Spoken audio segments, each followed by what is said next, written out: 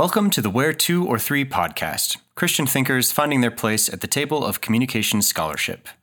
Before we begin, the views and discussions of this podcast do not necessarily reflect agreement with the views of Martin Luther College. Let's pray. The eyes of all wait upon thee, O Lord, and thou givest them their food at the proper time. Thou openest thine hand and satisfiest the desires of every living thing. Amen. Amen.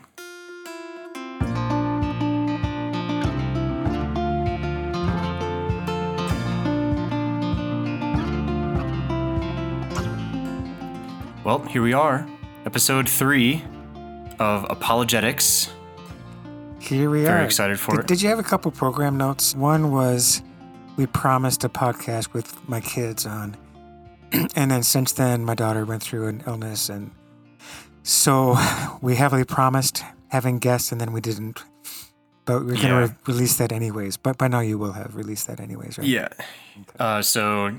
Yep, that's what happened. We recorded a podcast that it was intended to be as part of a group of podcasts.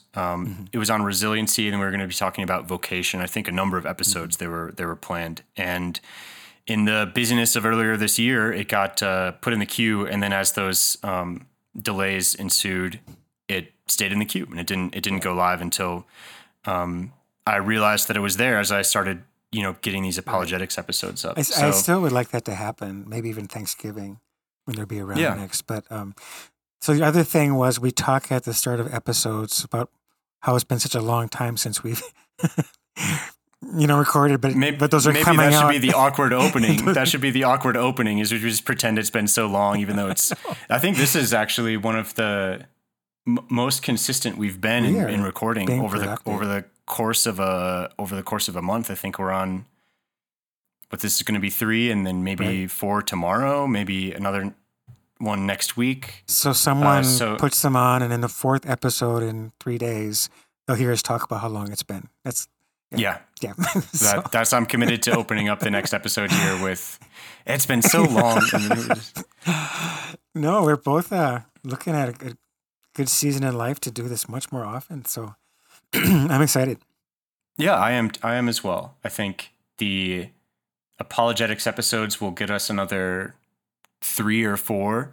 Could be. To get us to the end of that sort of planned programming, if you will, and then we're already queuing up a few ideas for some conversations after that as well. So, yeah.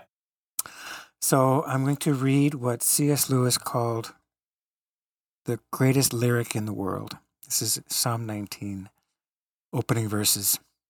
The heavens declare the glory of God. The skies proclaim the work of his hands. Day after day they pour forth speech. Night after night they display knowledge. There is no speech or language where their voice is not heard. Their voice goes out into all the earth, their words to the ends of the world. So this idea of mute but deafening praise. It comes from the stars, and every corner of the universe, for that matter, is a loud shout that that God is.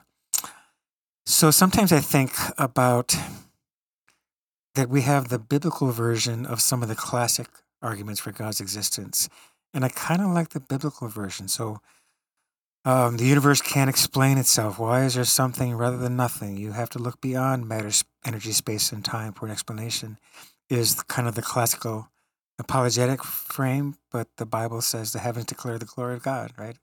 I am fearfully and wonderfully made. Every house has a builder. Well, the builder of everything is God. And so there are versions of this that have the advantage of not only maybe not triggering what somebody heard at the university as far as the answers, because it's not framed philosophically, but even more that these are the inspired words of God, and so therefore they have an inherent power. So I sometimes talk in terms of that natural knowledge of God that maybe sleeps deeper in people nowadays, but that day you looked at the sky with awe, you were not wrong. You were not wrong when you felt like you owed the universe an apology. So that sense of guilt that is so ubiquitous in the human condition. These are not my favorite arguments. My favorite arguments are what we'll get to in a big way eventually, resurrection apologetics and the phenomenal reliability of the New Testament. This is one step removed from that because they're not about Jesus. these arguments for God's existence, but they are very, very robust. I was thinking we live in a time when you can find a YouTube video that's more slick and more powerful than anything we could ever create. And so if our listeners want to Google search fine-tuned universe and just be amazed at how robust that evidence is, that life is perched on a razor's edge. And so that'll make more sense if people want to go look at that. Sometimes it's called the Goldilocks idea, that everything that has to be just right to support life. It's incredible, just incredible. The universal constants, I believe, exactly is right. how Gravitational constants. The Habermas. Yeah. And just how incredibly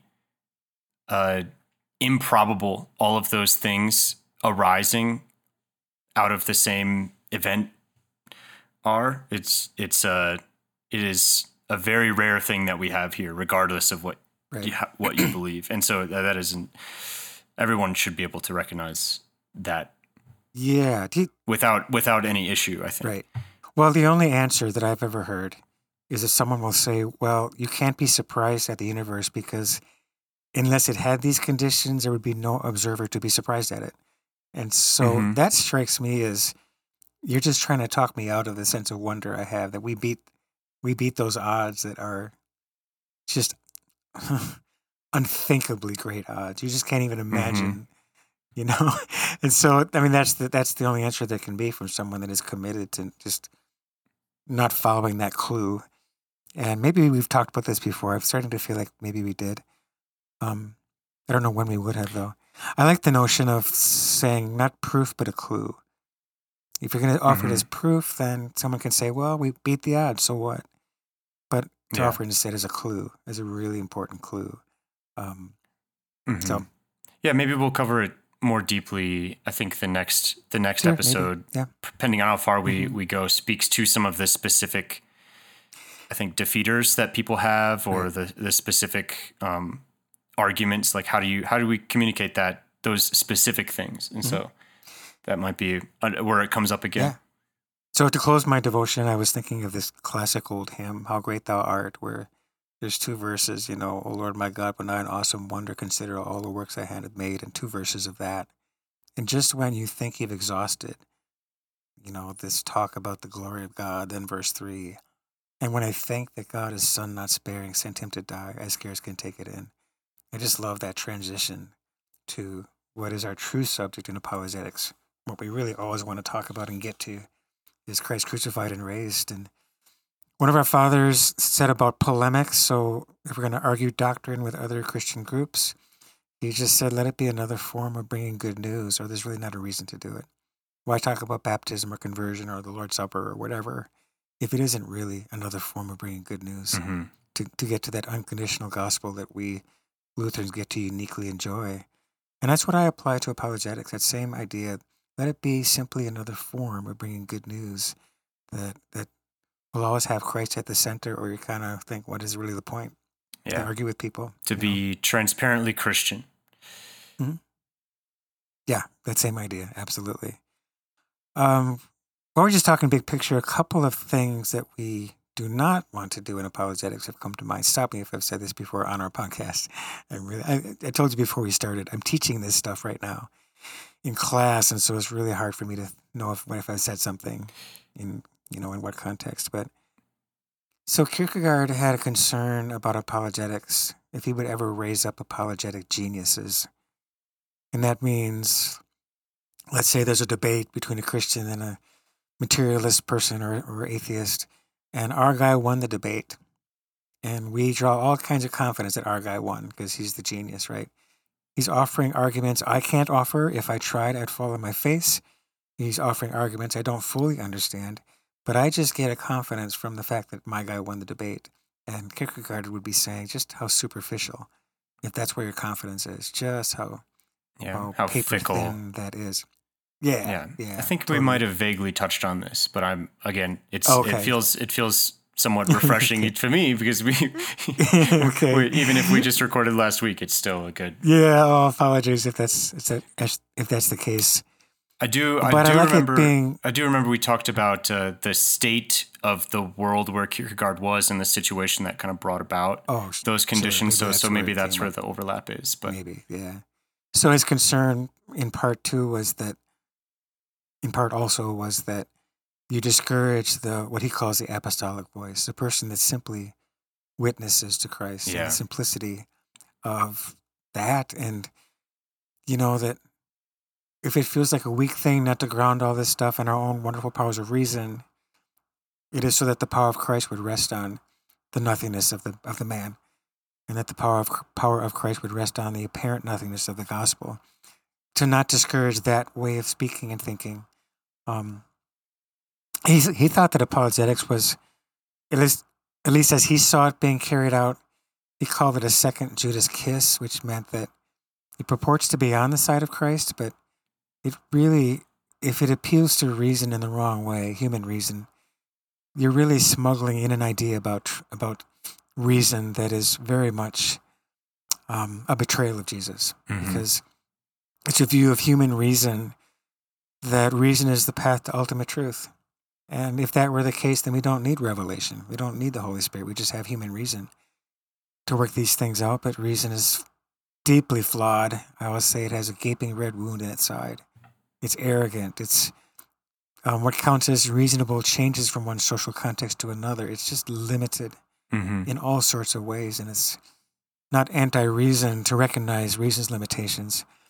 So we don't want to take up apologetics in a way that smuggles in a view of truth that is in its own way kind of devastating, right, to Christian teaching. So I think there maybe more could be said about what we're not after in apologetics as Lutherans, but anything that brings to mind for you? That's no, I do kind of it for me at this point. I do think that the being able to use both of those things or speak to both of those things in a conversation is a valuable tool, which might be like the recap of the first or second apologetics conversation that we've had here, which was you don't need to rely solely on either one or the other. There are times when one is more useful than the other, and there are times where it's not. And so to be able to recognize those things and to use them not sparingly, but judiciously, maybe is the right word. Yeah. And you're referring, I think, to that distinction between what we can investigate, yes, and what we just witness and testify to. So that's good comment. Mm-hmm. Yeah, really good, really good. Have we talked about fideism here? That I do not remember. So we just did this in class yesterday, where we try to ground everything in our apologetics unit in just what Lutherans know about the nature of unbelief and the nature and causes of faith. And I cannot by my own reason or strength believe in Jesus Christ my Lord nor come to him. These things that Lutherans see with special clarity. But having said all of that, a person could walk away thinking, well, we're fideists. And the simplistic idea of a fideist is, you ask me, how do I know this is true, this Christian stuff? And I say, well, you just got to believe. You just got to believe. And that is an awful thing to say, because you'd be telling, for example, a young person going off to college, don't think about it, don't examine it, don't you dare close your eyes, and as if it's this fragile thing and that there's no evidence at all for Christian truth. But we will get into that eventually, just how much there actually is. Yeah. I think one thing I've learned recently, you think of Jesus saying, blessed are those who have not seen and yet have believed, says this to Thomas. So what it means to me now, a friend of mine helped me to see this, is the evidence the apostles had was their own eyewitness experiences, right? So they had that evidence of seeing with their eyes Christ crucified and raised. So we don't have that. We haven't seen what they saw. Our evidence is the apostolic testimony, along with other things as well, the phenomenon of prophecy and so on. So I might have said at one point in my life, we believe without evidence. I don't say that anymore. It's a different evidence. It isn't with our sight, as I say, but it is a response to the profound testimony God has left for us in this world, to know that there are very good reasons to believe in Jesus raised from the dead. So anyway, that was my favorite part of the F.F. Bruce book, was just the importance of testimony, and that kind of testimony from one of the most accurate historians on record isn't to go without consideration. It's talking about Luke. It's Totally world class. That was one of the biggest takeaways for me in terms of looking at those documents. And that reminds me too of continue. I was going to interrupt and say, by the way, have you thought about dessert? Ooh, I have. Do you have not. something for dessert? I have not. So with the back of your mind, while I'm blathering on, maybe you should be I thinking will. about Yeah. As we're moving through the courses, I'm already thinking. Usually we talk about that before we get on, and we've been talking about being more spontaneous and just not preparing at all. but no, I'll be thinking about it. Bit. I'll be thinking about it. Yeah. So I think with this episode, we can, if we left our sweet spot for this podcast, we can kind of get back to it, which is, what is the communication side of all of this? And I've often said, if I personally bring anything to apologetics in our circles, it would be on that side, thinking of this as a communication task, not so much one of the definitions we offered earlier, that the academic discipline among other disciplines at the university. Mm-hmm. So as a communication task, I would go back to something we talked about a lot, but maybe apply it to apologetics, and that is simply active listening. Seek first to understand, then and only then to be understood. It's just this guiding principle. It takes a ton of pressure off, and so I say about a person I'm listening to, talking to, I just say, let me be able to explain it to her better than she can explain herself. What's getting in the way of Jesus here, We said way back when, I'm sure I always say this, that my words are weak when they come from a shallow understanding of what's in front of me. And so kind of bringing all that communication stuff back to the front of our minds as we think about how it applies specifically to apologetics. Got a thought on that? I'm going to maybe tell a story, but I want to let you jump in. I mean, I could listen to you talking about listening all day. So. That's meta listening. So listening to listening. Mm-hmm. Mm-hmm. So I told this in class yesterday. That's why or today, which is why it's fresh in my mind. So when I got my first call into the ministry, it was to start a church from scratch, and the very thought was overwhelming. I thought, who thinks this is a good idea? Besides the Holy Spirit, of course. My goodness, I took a nap just to escape, and that's just, I'm not proud of this, but that's how it hit me. So I go to a party that night, and at the party are all these guys with their hearts on fire with their first calls into pastoral ministry. There were a couple that didn't get calls, so there was a little bit of a tension about that. But anyway, walk in the room, and what I witness is Michelle, who's an atheist, friend of a friend, is surrounded by 5 of my friends, and they are pelting her with apologetic arguments, like the ones we just used, for example, the kalam argument, and why is there something rather than nothing, and 5-on-1. So I thought to myself, 5-on-1, they probably don't need any help. Probably don't need to make it 6-on-1. So I remember spending a couple hours in the kitchen, with kitchen friends that evening. But then later on, she was by herself on the couch. And this is a story of, boy, Lord, you did this just for me because of where I was in my own headspace. So I sat down beside her and I said something like, this is 36 years ago, so I hope the story hasn't shifted from what actually happened. But as I remember it, I just said, I wonder, did you get to say what you think? And she laughed and said, are you kidding? I got to say what I think. And so I'm a listener, so I just said, well, tell me, And I think she probably talked for 20 minutes or so. I just kind of let her pour out her grief and the suffering that she's seen in life and the suffering that's been part of her own life and so on. And I just let her get to the end. And she just kind of exhausted all of that. And long pause, and I'd never had this conversation before in my life. But I said something to her like, that must be hard. And so that, of course, is a listening skill called the reflection of feeling. You can see in her face it's hard. So that must be hard. And I said something like, to live in a world that is every bit as bad as you say and more, and to have no God besides. And she just said, yeah, it's hard. It's really hard. Long pause. Never had this conversation before in my life. And I just said something like, could I show you a side of God you haven't seen before?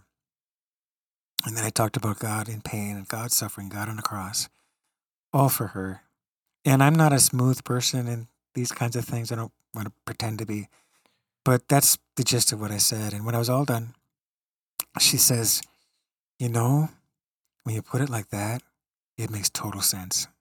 So that's what I mean. Like, thank you, God. I mean, to have the best conversation of my life on apologetics on that day of all days, and just to kind of realize that there's going to be a way for me that's going to fit me. There's going to be a style, and it's going to have seek first to understand at the core of it. It's going to have active listening at the very core, and it happens to actually work very beautifully. People love being listened to. You listen long enough, and they'll let you talk too. So seek first to understand. You know, to say about these challenging conversations in my head, I say, doggone it, I'm going to understand this if I can. You know, and as long as that takes, doesn't matter. Just doesn't matter. So anyway. Yeah, that's a great story. I like that. That's I've been in maybe a handful of those kinds of conversations, and I'm trying to remember what it feels like to be in that conversation, because I'm trying to do, I think, multiple things at the same time. One of them is to, remember that checklist about active listening and whatnot as things. But no, oftentimes I end up just getting all of my focus and attention just goes towards. I try to not distract myself with trying to remember, like, oh, what is the next thing, or like, how do I reflect the emotion properly, or any. I just let it. Right. I just all of my focus and attention is on just understanding exactly where they're coming from. I'm not going to miss anything. I'm not going to be, drifting off in my thoughts, trying to figure out what I'm going to say when they're talking. I'm just going to let myself consume everything that they're saying, and just as it is, and then be curious enough to allow that to continue without, putting a halt to it. And I got to stop you. You're reaching for my dessert, so. Oh, okay. Yeah. No, I'm kidding. You actually are, though. I'm going to talk about a book that I've been reading and really loving that says the very things you just said. So that's cool. Yeah. Speaking of books, there's a book that's been kind of making the rounds, I think, in our circles. So it's going to be more and more people listening now that will have heard of it. But I think it's really worth spreading the word about this book. It's by an author named Greg Koukl. It's called Tactics. I forget the subtitle, but Tactics. Now, hearing him speak on a YouTube video, I didn't find him that likable. And some things that he says, I don't know if he lives it as far as he claimed not to want to do a gotcha on people and make them look stupid, but you get a bit of a sense of that when you listen to him talk. But the book is excellent. Yeah. So, the premise of the book is really, really useful. One is that Christian apologists can remain friendly and non-adversarial. That any Christian right now today, no matter what they know or think they know, can be part of this conversation, the apologetic conversation with somebody outside of Christ. No more waiting, no need to delay. You're ready right now. And it's an idea that can help drain most of the anxiety out of the situation. And it really is, as I said, an application of seek first to understand to this particular challenge. And so he's kind of saying that the home run is simply to be at the plate. So just to be in the conversation is a win, no matter how you think it went. And it kind of goes like this. So he's saying that there's two layers of questions that you can be asking right now today. One is to ask questions that are basically saying, so what do you mean by that? What do you mean when you say such and such? Church is full of hypocrites. What do you mean by hypocrite? What does that mean? And the other layer of questions, you can come out with different wordings, but then the second layer of questions is, how have you come to think this way? Or why do you think that's true? Now, the idea is to stay in that mode for as long as you can, and as long as you want to, as long as it seems productive because you're gaining more and more understanding. But it just completely takes the pressure off. Now, the third layer of questions is what comes from experience. So in the third layer, you get to say, I wonder if you thought about such and such, because you happen to know something about the evidence that's out there. For example, almost all the New Testament disseminated to the church fathers across the whole ancient world by 100 AD, and such books written 25 years after the events that they narrate and so on. So more and more you gain knowledge and information for that third layer. When you're ready to put the stone in the shoe, that you say something that will nag at the person and kind of be stuck on their mind. And we'll maybe talk more about that later too. But so I remember some of the applications that are really good. One is, let's say, a popular professor. Let's say a popular professor says something like, well, most people don't think Jesus is even real. And a student will raise her hand and say, Professor, how have you come to think that? Or what do you mean by that? And the professor might want to turn the tables and say, oh, don't tell me you're one of these Christian people. Please don't tell me you're one of those, idiots. Well, all she should say is, no, Professor, you said no one thinks he's real anymore. And I'm asking you, why do you think that's true? And so that she can kind of refuse to turn the table, have the tables be turned on her like that. Just stay in that mode. Yeah. Just stay in that mode. And so be insistent on the question, or exactly or committed to. I actually want to hear what you have to say about that. Committed, yeah.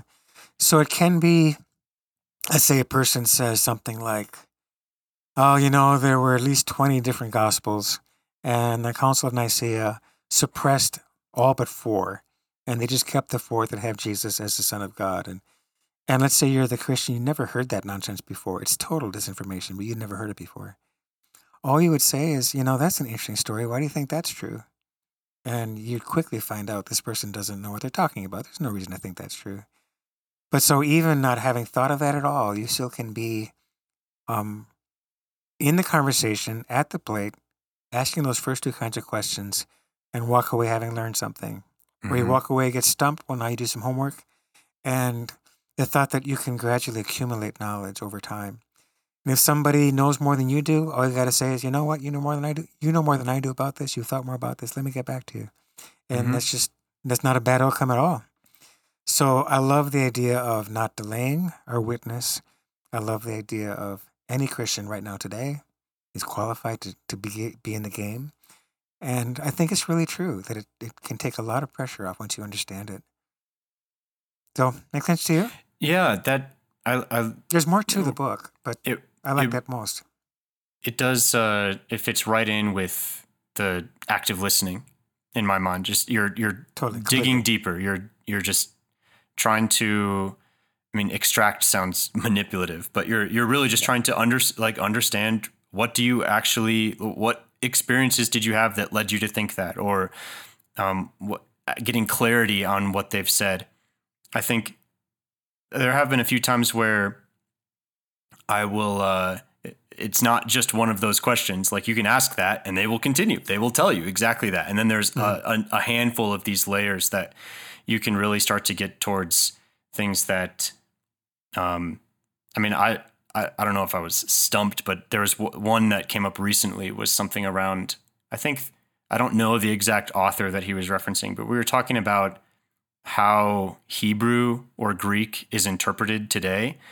And I think he's referring to like critical historians who are kind of reimagining how these words can be interpreted, and then kind of like using that to say really what you can say almost anything when you are at liberty to decide how you think these things are interpreted. So I didn't get any, neither of us could remember off the top of our head anything that was productive for that avenue, but that's one where, it would be interesting to find out deeper, like, okay, what did the historian say that contradicts everything that I've been talking about, or that does anything? It would be really interesting to hear. And then I can be like, you can say, well, can you send me the author? I'd like to read it myself, and then that perfectly, it also cues up for a further conversation. Not all of these things have to be this one-time ordeal. That's, you say it, it's over.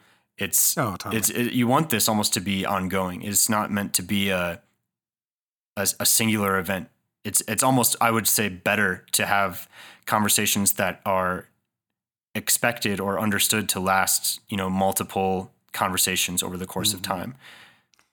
Yeah, there's a writer that's not a safe writer. He's not at all theologically, Brian McLaren. But what he does write effectively about is kind of what you're talking about, is the ability to have spiritual conversations. So, and spiritual friendships. So we are friends, we don't agree, we are able to maintain our friendship and then return to these things often, because it was not an unpleasant conversation. And so we can circle back, and if we ever don't have an answer, just don't know, that can be a good thing, because it makes us easy to talk to if everything isn't just all, pat answers from my back pocket. And one thing he says that strikes me the most is that, now this is kind of dated, it's probably 15 years old or more, but he says that young people are having spiritual conversations all the time, and they're keenly interested. But he says, guess who is the last person they want to talk to about this stuff? And it is the Christian who has all the answers and so on. And so not knowing sometimes is not a terrible thing. And learning how to have the conversation be winsome so that we don't mind having it again and again. It also queues up for an easy way to, if you're interested in the topic, you can queue up the conversation. It becomes the starter, the entry point into a further conversation down the road. Yeah. So it does become much easier when you're able to have that. You're basically speaking with friends, right? And so you're expected to have conversations over and over. And then it's like, if the topic is ready for discussion, you can easily bring it up and continue in that way. I would say, not to be counterfactual, but I have found that my friends who are not Christian aren't necessarily fearful of discussing with me what is there. So that's not, I have not seen those defenses, and maybe that's circumstantial. I had a handful of these people, but I think especially if you are starting off the conversation with a very keen curiosity towards what they believe, they're very willing to have that discussion. Yeah. And there's very little resistance towards like, oh, you're a Christian, I don't want to talk to you about this anymore. I haven't found too much of about that. Yeah, we mentioned that research, right? Yeah, I think so. In our listening, we have a few. People are very happy to listen to someone talk about their faith or to hear about Christianity from someone that believes it. 80% of people would say they're happy to hear that, happy to have that conversation. So, yeah, it's kind of memorable that Kuku calls this the Columbo approach. Do you know that cultural reference, Columbo? I do not. Oh, John, you're so I'm about young. to learn. Oh, I wish I was. It was my dad's favorite TV show. So Columbo was this short guy played by Peter Falk, and he wore a rumpled trench coat and always had a unlit cigar in his mouth, and was just a rumpled guy, kind of. And the show always showed you at the front who did it and how they did this crazy murder that was so clever, no one's going to ever figure it out. Well, Columbo figures it out early on. He has his hunches. And then his whole approach is he just harasses those people, this suspect. And it's always, help me understand this. You gotta help me understand this. Here's what I don't get. Help me understand this. And he'll walk away, then he'll turn around and say, one more thing. Help me with this. And so it's always, I don't understand. You tell me what's going on. Very interesting. That's a very interesting take on the detective mystery, Sherlock Holmes. So that's the Columbo approach, is that we just, help me understand this. There's something about this I just don't get. Help me. And he knows the whodunit the whole time. Yeah. He drives them crazy. You should binge watch that show. It's old, but it's pretty good. I'll have to find that. A couple episodes of that. My dad's favorite show, like I said.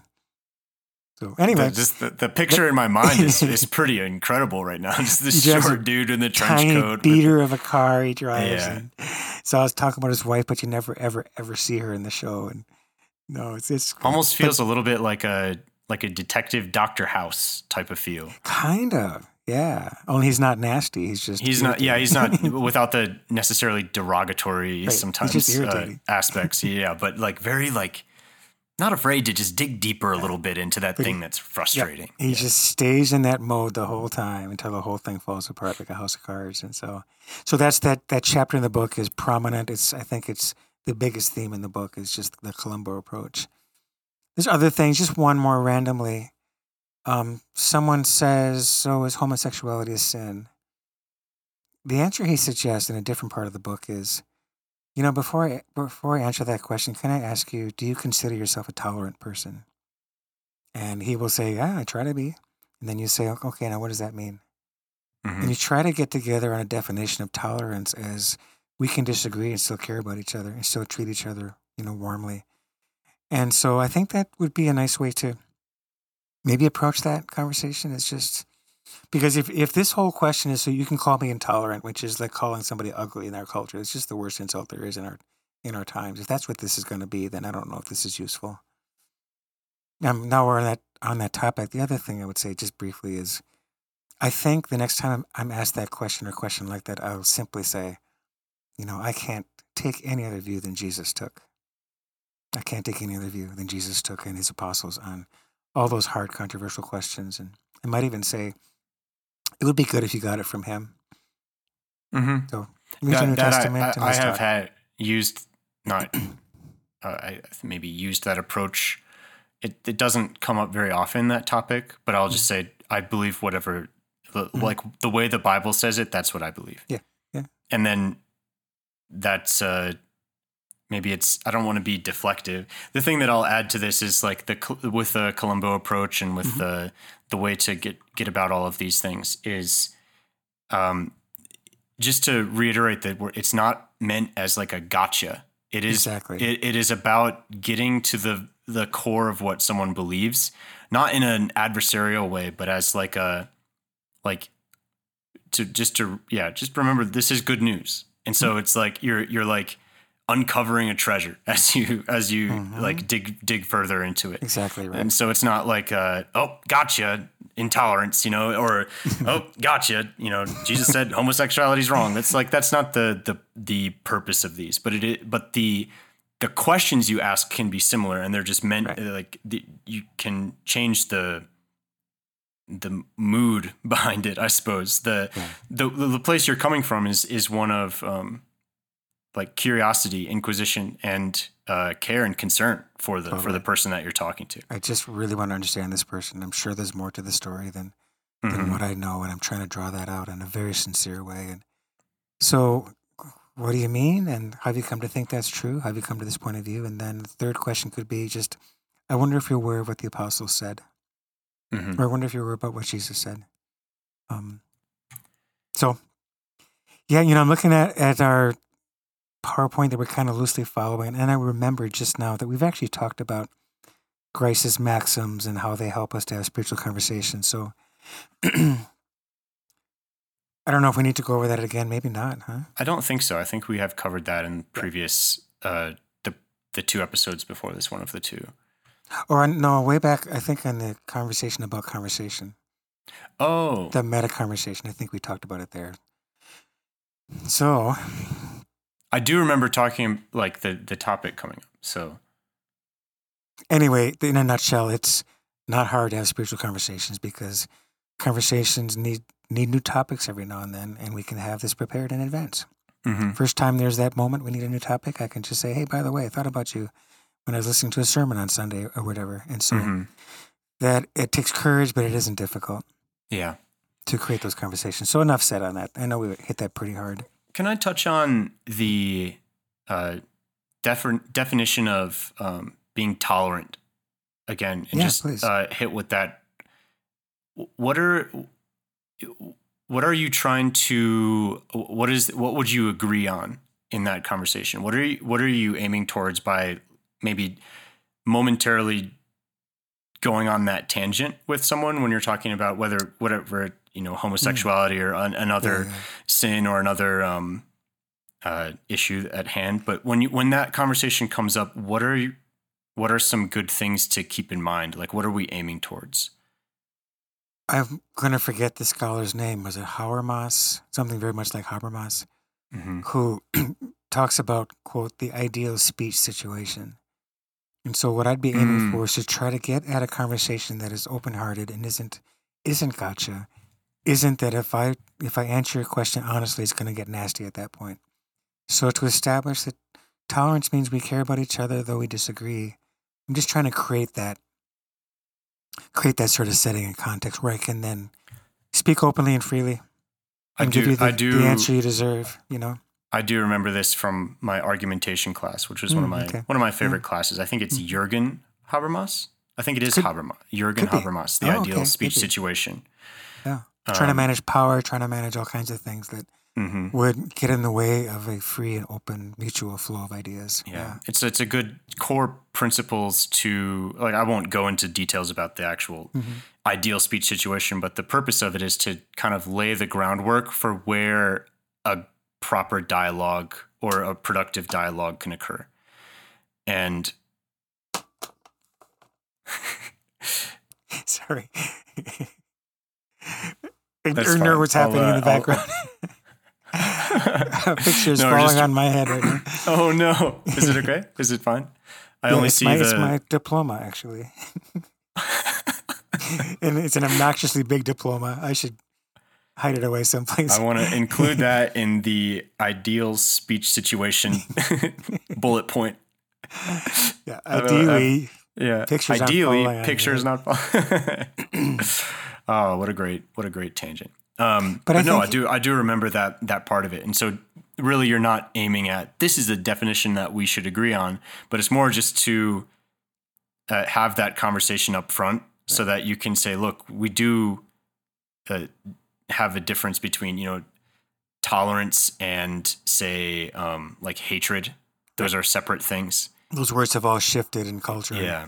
It's kind of an attempt to tolerance and condoning something are different things. Exactly.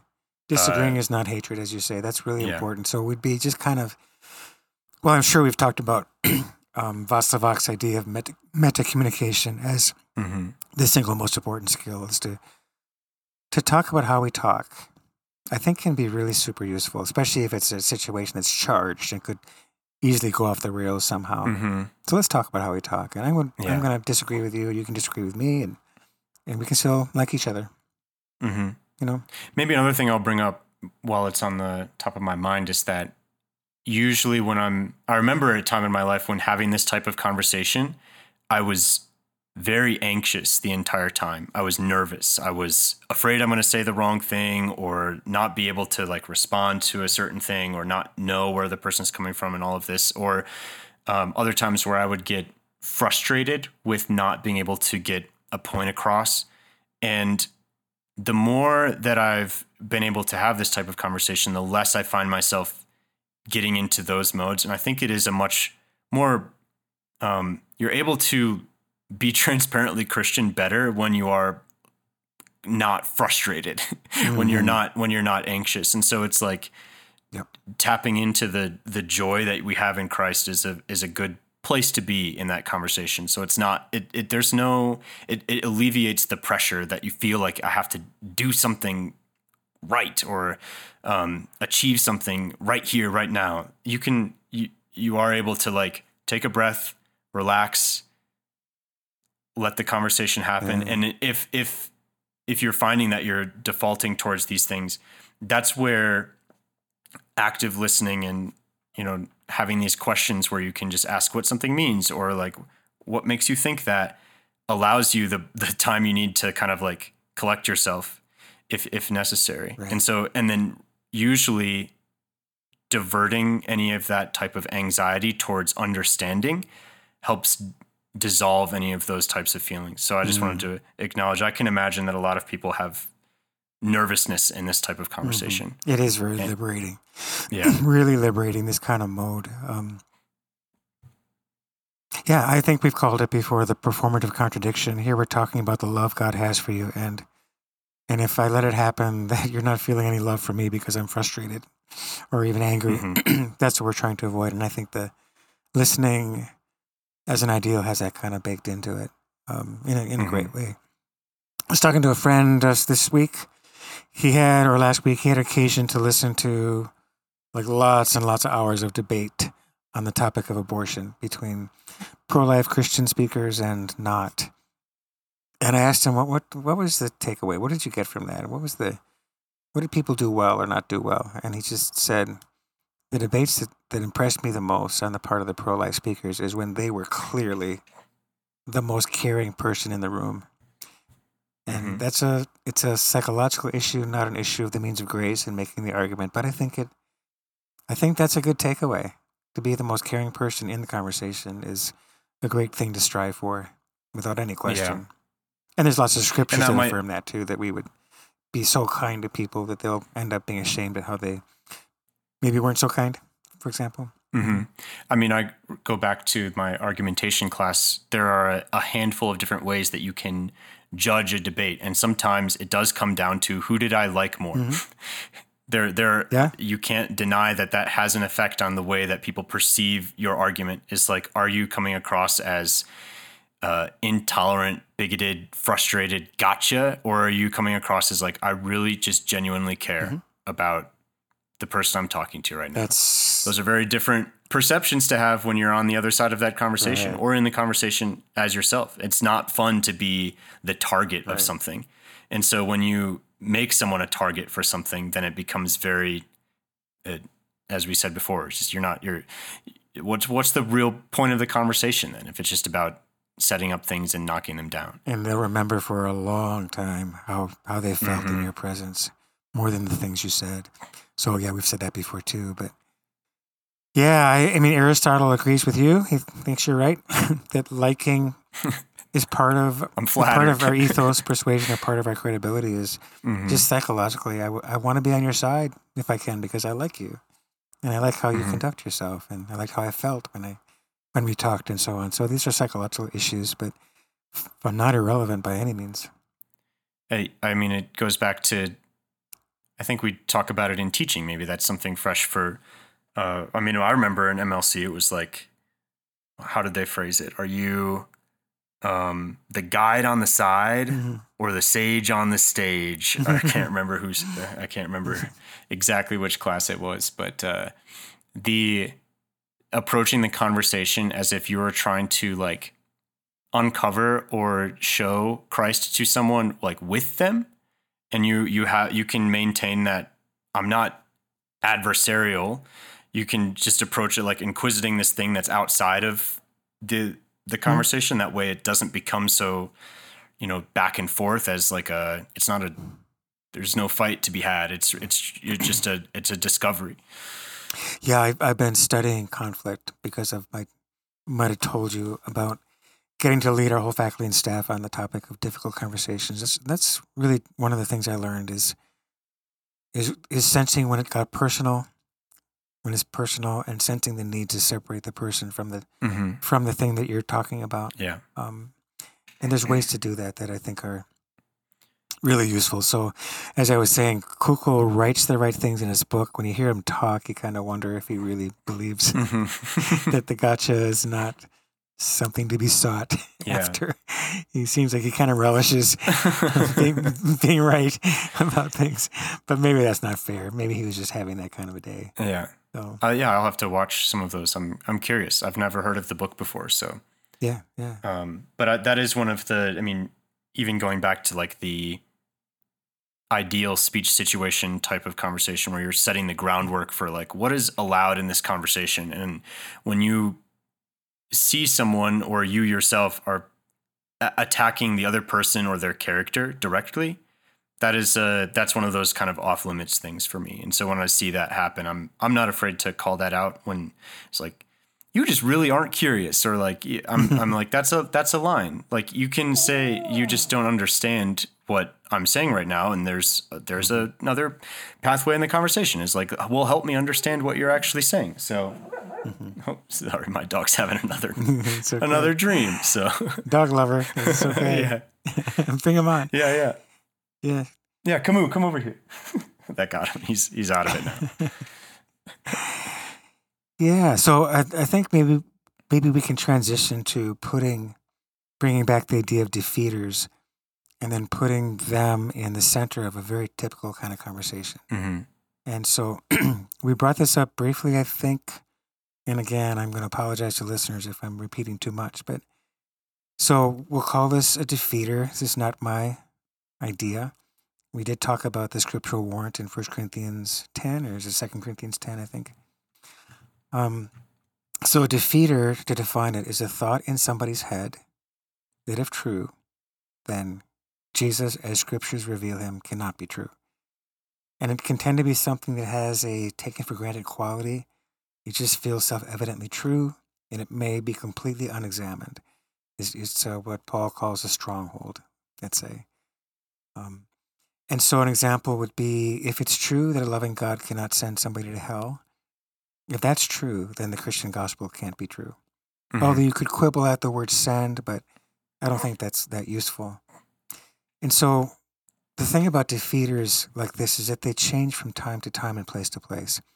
So I think the doctrine of hell is a major defeater in our culture, but there are places where it's the opposite.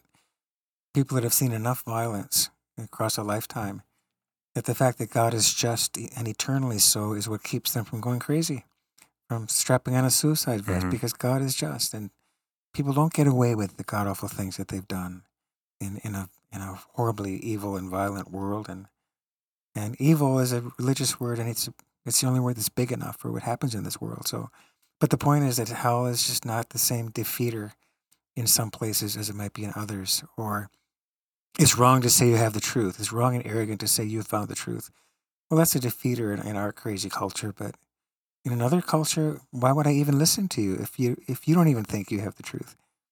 And so they have this quality to them, and I think it's kind of a good thing. Maybe we'll have an episode just on what we feel are the top 5 or the top 10, and just begin to develop our approach to the most common skeptical challenges that people have. And so I'll let you react to that if you want to before I said we can say now, how do these conversations unfold? And so I'll hold that thought if you have something.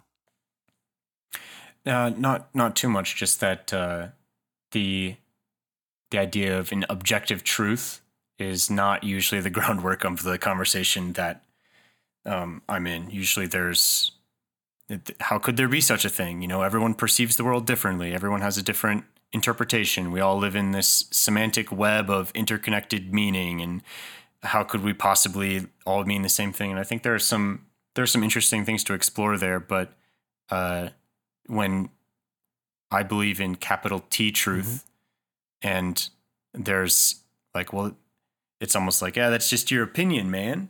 Like, but I'm happy for you, but that's just not true for me. And so that's usually where the conversation for me starts. So maybe we'll cover that in more detail when we get to like the next episode, when we're starting to speak specifically towards some of these skeptical arguments that are coming up. So I think on the top 5 would be there's no such thing as truth. That whole postmodern soup that people kind of love to swim in. The new one, though, is beyond there's no such thing as truth. There's I don't care about the truth. I just don't even care about it as a category. I just have my preferences. And so that's kind of a post-truth thing. So I think, we should come back to it. Just have an episode talking through what are the most common defeaters in American culture. And that'd be great. We can kind of maybe have that be less planned, be more spontaneous. But Yeah. So the apologetic conversation would go like this. That I would communicate the beauty and majesty of Christ the way I always have. So this is not some big change in how we go about our witness. We would just advocate for Christ the way we have, whatever that happens to be. And then from my time as a home missionary, when I had, thousands of these conversations, it's the most natural thing in the world that you would ask a person, I can see you're not buying it, and that they would then offer their defeater. Well, there's just too much suffering, or the church is such a hot mess and a disaster that I just can't buy it. And they will tell you what their defeaters are and what their most important ones are. But so the first part of the conversation is kind of saying, I'm going to witness for Christ as I always have. The person might not believe a word of it, but they can understand at least why a person might want it to be true. They can understand why I'm so joyful about it, even if they're not buying it, and then the defeater comes up. And I've thought, to take you seriously, I'm going to want to talk about your defeater with you and ask the question we've been asking and stuff, but it's not going to be like I have to win the argument. Because even if I did, you'll have another one and another one and another one. If you're just going to exhaust all the objections you can think of, that's not that useful. But this is where we say with Coco, we put a stone in the shoe means you walk away saying, my biggest reason to reject Christian truth is such and such, and how much sense does that really make? And just to put the stone in the shoe, which is to irritate you at that spot. Mm-hmm. And maybe what seemed self-evidently true isn't so more, and maybe what's gone unexamined isn't unexamined anymore. And then, but the idea is not to bog down with defeaters. The idea is to take people seriously, as we've been saying, but then to get back to even a fuller articulation of Christian truth. And that would be, God willing, with an open Bible. Mm-hmm. You know, I just have a lot of stories of people who this was the thing. Someone just challenged them to read their Bible. Yeah. And let's talk. And that's really all it took. Yeah. But because that's where the power is. And we as Lutherans are very, very clear about that simple issue. For sure. It's almost a parallel to the story that you shared earlier with, talking to the lady on the couch who was, I guess the first part of that conversation was probably the 5-on-1 scenario where, it wasn't going. So the entry point isn't the same, but you get to a point where someone's very willing to share, here's the reason why I don't have the same hope that you have. And then that you're right there. You're right on the tracks of being able to open the Word of God and articulate Christian truth in that way. Mm-hmm. The one thing I maybe want to touch on too is the stone in the shoe metaphor as maybe tripling down on it's not meant to be irritating for being irritating's sake. It's meant to facilitate a state of inwardness and self-reflection of why, is this a belief that's reasonable to have for me? Or why do I actually, maybe I've been taking for granted why some of these things I've held for so long. And so that's what the goal of this is, not to leave someone oh man, we were trying to set up further conversations about it. So just to keep that exactly in mind. Right. Yeah. I've had a stone in my shoe before. I remember at St. Olaf in that cross country race. It is not fun. It is, no. And I couldn't find it when I took it out. I took off my shoe. I was trying to find the stone. I couldn't find it. I put the shoe back on and it was still there. It was a rough one. Oh, that brings back all kinds of memories. Bring up cross country. What a great course, though. St. Olaf? Yeah. You like how that course ended? Remember that? Yeah, the short little uphill and then 50 meters to the finish line. Yeah. Yeah. Agony. Yeah. So, yeah, hey, very good. The next slide, I'm looking at the last one, I think maybe for this conversation, unless you have other things, is my slide just says, has the phrase, the soft apologetic, and I don't know where I got that. That's not mine. But the soft apologetic of art, I think we talked about that some. Yeah. We get that phrase from episode 2 of Apologetics, which is the one right before this.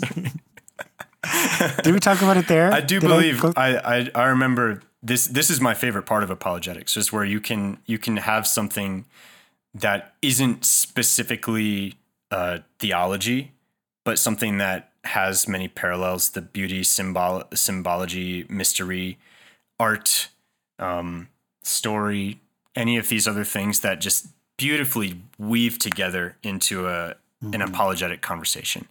Yeah, that's my favorite, one of my favorite things. I believe God exists because St. Matthew Passion exists. Mm-hmm. I just love the thought that we can communicate through art or through invitation or in our hospitality, opening up our home for strangers and caring what happens to people in the world. At the Apologetic Symposium at the seminary a few years back, Paul Wendon, then President Paul Wendon at the seminary, had this line that I love is, quote, as unanswerable as a sunrise. And so it's just a very poetic line. That they'll know what we're saying is, they'll know our teachings are true by our love.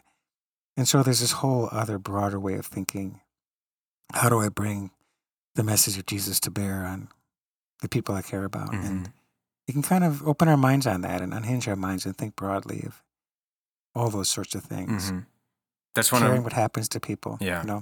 That's one of my favorite parts of your dissertation, if I remember correctly. You paint this beautiful picture of it. Well, you're describing a beautiful picture of a lamb with its neck slit open, and the blood creates like a picture of the world or a picture of a country, or maybe you have it right in front of you. I don't know, but we talked about that under indirect communication. That's what I'm just kind of remembering. Oh, I see. Yeah, but it is very indirect because it does kind of sneak in, and it's right there.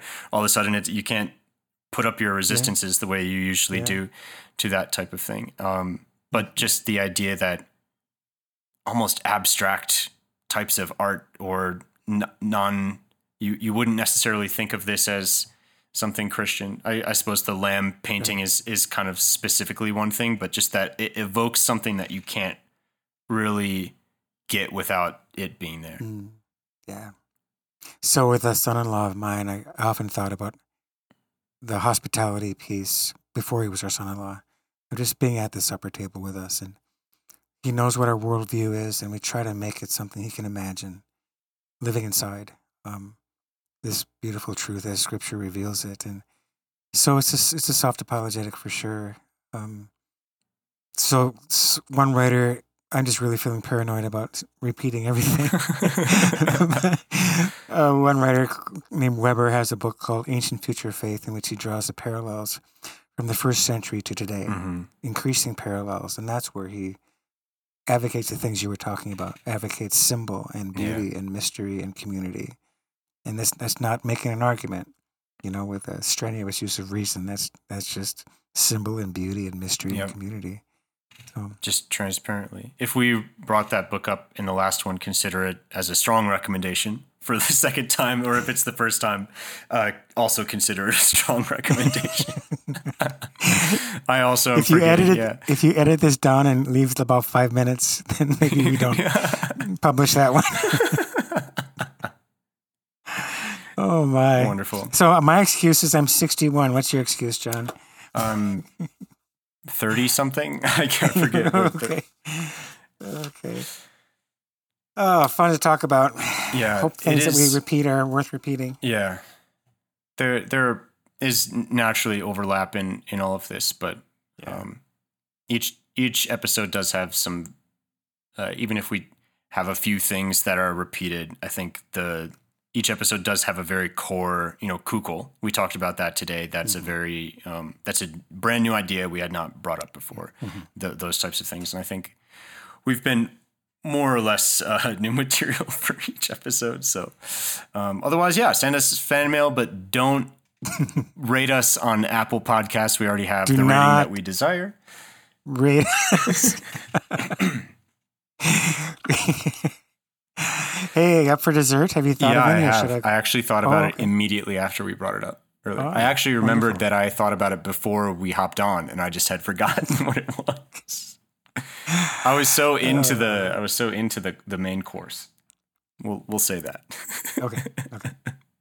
You want to go first, or should I? Sure. I have another book recommendation. It's called me too. The Elements of Typographic Style by Robert Bringhurst, one of my favorite books of all time. And maybe it's a very niche book, but it just goes through the history of, all the way back to printing presses in the late 1400s, I believe, early 1500s in Venice, especially was a hot area. Gutenberg's press, Germany, just going through the different, what brought about the way that our alphabet looks throughout history, and then what has led it to take on so many different types of typography, fonts. It's in my backpack permanently. I always have it with me. There is a handful of very, maybe it's a nice distraction sometimes to pull out, or I just find it very intriguing. So, yeah. That strikes me as the kind of thing where I have zero interest in that. And if I opened that book, I probably would be fascinated. Sounds like that kind of thing. There's a handful of, especially early printing presses, like with Gutenberg, printing scripture was one of the main mass-produced pieces of literature. And so to see the way that they lay out books, the way that they have I'm forgetting, not illustrations, but there's ornate pictures interweaved into the text, or like used as the first character in a huge body of text or a paragraph. Just there's reasons behind that and history behind that, and I find it fascinating to see. Well, that was part of our media ecology conversation, right? Where what happens, just that little revolution of going from reading a handwritten script to something that's, more, I don't know what the word I want, but more uniform. Yeah. How much faster you can read, how much more you can take in, how much more authority a person feels. Yeah. It's just a book you no longer can add to like you could with books that were handwritten. Yeah. Yeah, Baskerville is a very aggressive font. Like it will hurt your eyes, some people said when it first came out. Or, why is the font of the signs on the road the way that it is? It's very specific how they came about with the way that these characters are shaped.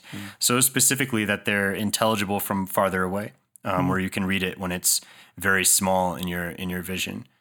Or the way that you lay out a book as, are you using different ratios for how the block of text on the page is in relation to the margins on this side or that side, and how that relates to all of these other things.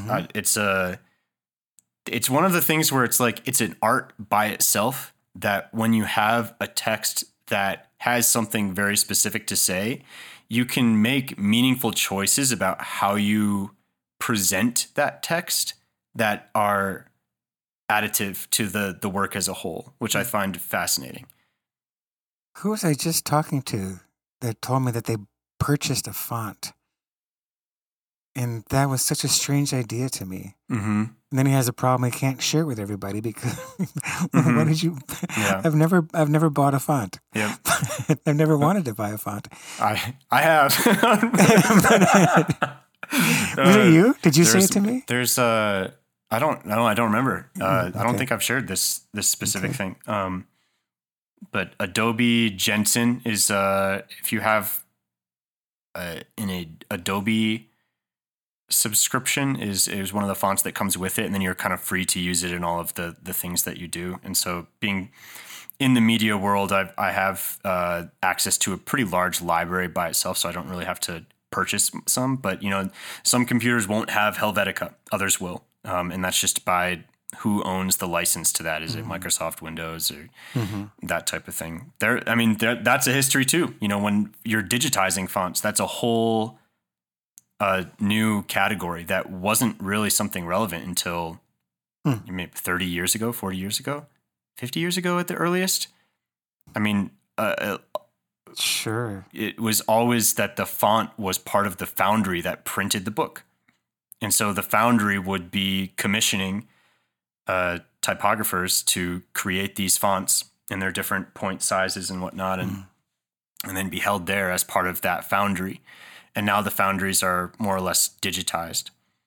But makes me think of rhetorical analysis in which something's affecting you in a way you can't explain when you're at a superficial grasp of that thing. And so that'd be where I am, is why do I like this page in this book? Why don't I like to read that other book, and not able to really identify. These are non-discursive symbols that are just felt as qualities. It's hard to articulate them, but that's interesting. One of the things that, it's a long ways away and maybe not happening, but if I was in a position where I could make a printing press that was like one that they had in the late 1400s and kind of reprint books like, incunables, I think they're called, the books from before 1500, but just to print them the way that they did, to have the same technology and to use that as like you could print books the way that they were and make like limited edition runs that would kind of help fund the thing. Is it could be like maybe I don't know, maybe there's a handful of people that would find it very interesting to have like an almost exact replica of the way that some of these really, really old books at the time when books were just starting to come about, but it would also be a great experience. I don't know. There'd be a fun field trip. Like all the kids can print their own page of something and something like that. That would be, it would be just a fun little, I don't know. I just enjoy getting back to like the roots of things. we meet this in Hebrew studies because back in the day, before computers, it was just enormously difficult to typeset a page of Hebrew. When you think of the vowels above and below and so on, just enormously difficult. And so there are certain sources where there has to be an index in the back with all the corrections and stuff because you can't just insert something, right? It's why you don't. Well, one example is a book. It makes me laugh every time I think about it.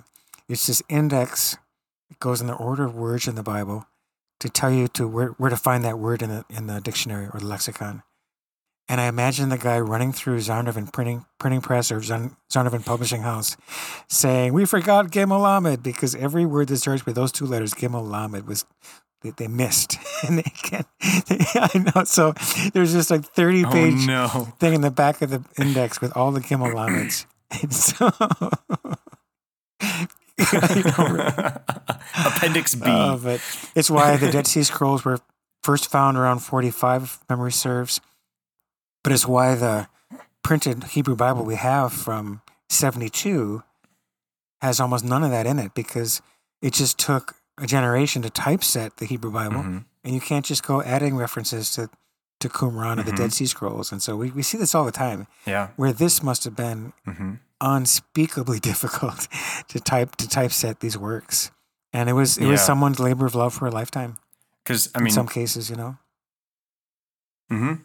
To get and we kind of take for granted that we can just open up a Word document, even just in a browser, and just start, any font we want out of the list of hundreds, and then change the margins at will, and then just type and delete and all of that. When before it was like, even when it was just a typewriter with just the English alphabet, it was you're committed to that letter when it goes committed down on the right page, word, and then a random association as I recently watched My Octopus Teacher. Are you aware of that documentary? You're what? My Octopus Teacher. And I was like, who cares about this? Who cares? I'm just not interested. And then I started watching it, and it's incredible. It is so interesting. That's like the font world. Who cares about fonts, John? But before I get it. I'll give you a double dose of dessert. That's one of my other favorite books. I can't remember the name off the top of my head, but I think it's about octopi and just how unfathomably smart they are, and that's just the ways that they think out. and that like how they respond to certain situations, and like the puzzles that they can figure out, and just like there's something like they recognize you. They're very incredibly there is a intelligent relationship creatures between this man and his octopus in the wild. There is a relationship there for sure. And it's just fascinating. Yeah, I think it's The Soul of an Octopus. Okay. Exploration into the wonder of consciousness. Yeah, you can't even believe it. It is kind of breathtaking. So yeah, 2 for 1, 2 books, 2 book recommendations, Here's one dessert. Another one. I got one for you. 3. It's called The 6 Conversations by Heather Holman. It's a Christian book about conversation, and it's marvelous. It's not maybe everything said the way I would say it theologically, but it's not bad by any means. It's mostly really safe and comfortable that way. But she says exactly what we say in our podcast. I've never come across anybody that says the same thing, which is kind of people that study the Bible have a real contribution to making communication. And so she's looking at verses like each one should not look to his own interest, but the interests of others from Philippians. And so she's got 4 main principles for conversation. And number 1 is be curious. Number 1 is just to be genuinely curious.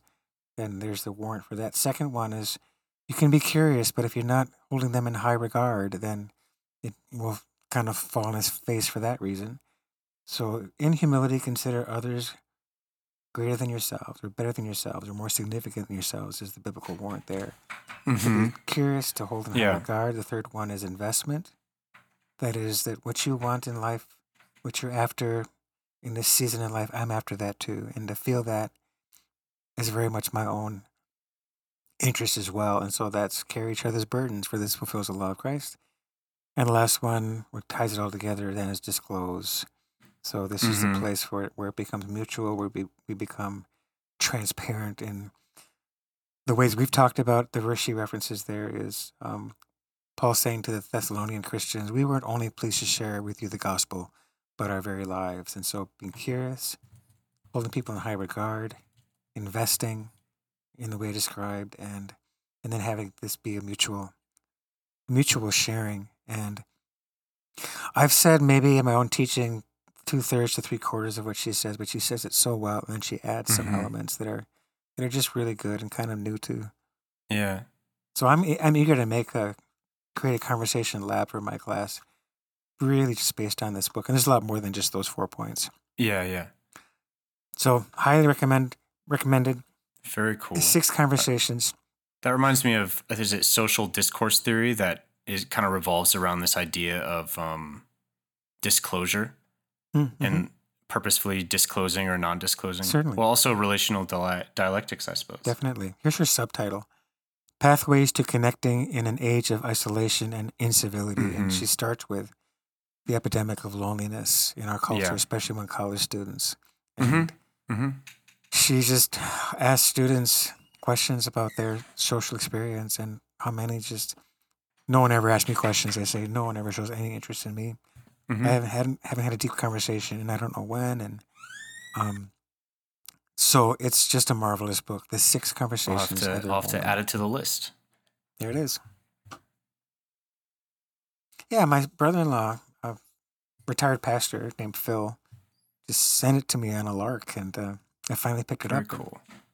I think there was one other one that I remember when I was was I in IPC class at the time? I can't remember. There was an author. It was more towards the social media type of phenomenon that we're dealing with. But how to have a conversation. Yeah, Sherry Turkle. Yeah, I remember Sherry that. Turkle. I forget what it was called, but I remember. Yeah. Yes, that's the one. Called Reclaiming Conversation. And so kind of the book centered around, is it Thoreau's 3 chairs? He has 3 chairs. One is solitude. One is with one other person. One's with a group or something like that. I can't remember, but. Yeah. So what she's doing, I forgot to say, that's like what you and I like to do, is she peppers her work with the science of relationship and the brain science and so on, and the social sciences and what they're discovering about loneliness and so on. And then she finds the Bible, as we've said before, in different contexts. Paul was there 2,000 years ahead of his time. So was Jesus, right? And so the very same premise of our podcast. We should maybe just do a book recommendation podcast. I feel like we could go on for forever because social intelligence. Oh, that's a Daniel good Goleman. Emotional intelligence. Idea. Yeah. Speaking to the air, history of communication. I wonder if there might be something there where we could just kind of give a little synopsis, a little teaser, maybe pick up some sponsorship money. No, just kidding. We're not. Yeah. We just each bring a list of 10 books, and we each take turns. Yeah, that sounds like each other about these books. That'd be great. I'll take you that one. So this is the first podcast of the most recent ones about in apologetics, where my computer hasn't completely freaked out the entire time. It hasn't shut down on me without warning. So that's comfortable. So the only technical hindrance, congratulations, in this podcast has been my awkwardness at the beginning, throughout, and I am still a burden to myself. Oh, but it was delightful. Do you remember those? The tweets? What were they? Kim Kardashian. Kim Kardashian. I cleaned my closet today, but I am still a burden to myself. Oh, those were great. Oh, we should. Yeah. That should be dessert again. Very we should fun. pull those back. Are you still going? Oh, great. Okay, I'm stopping.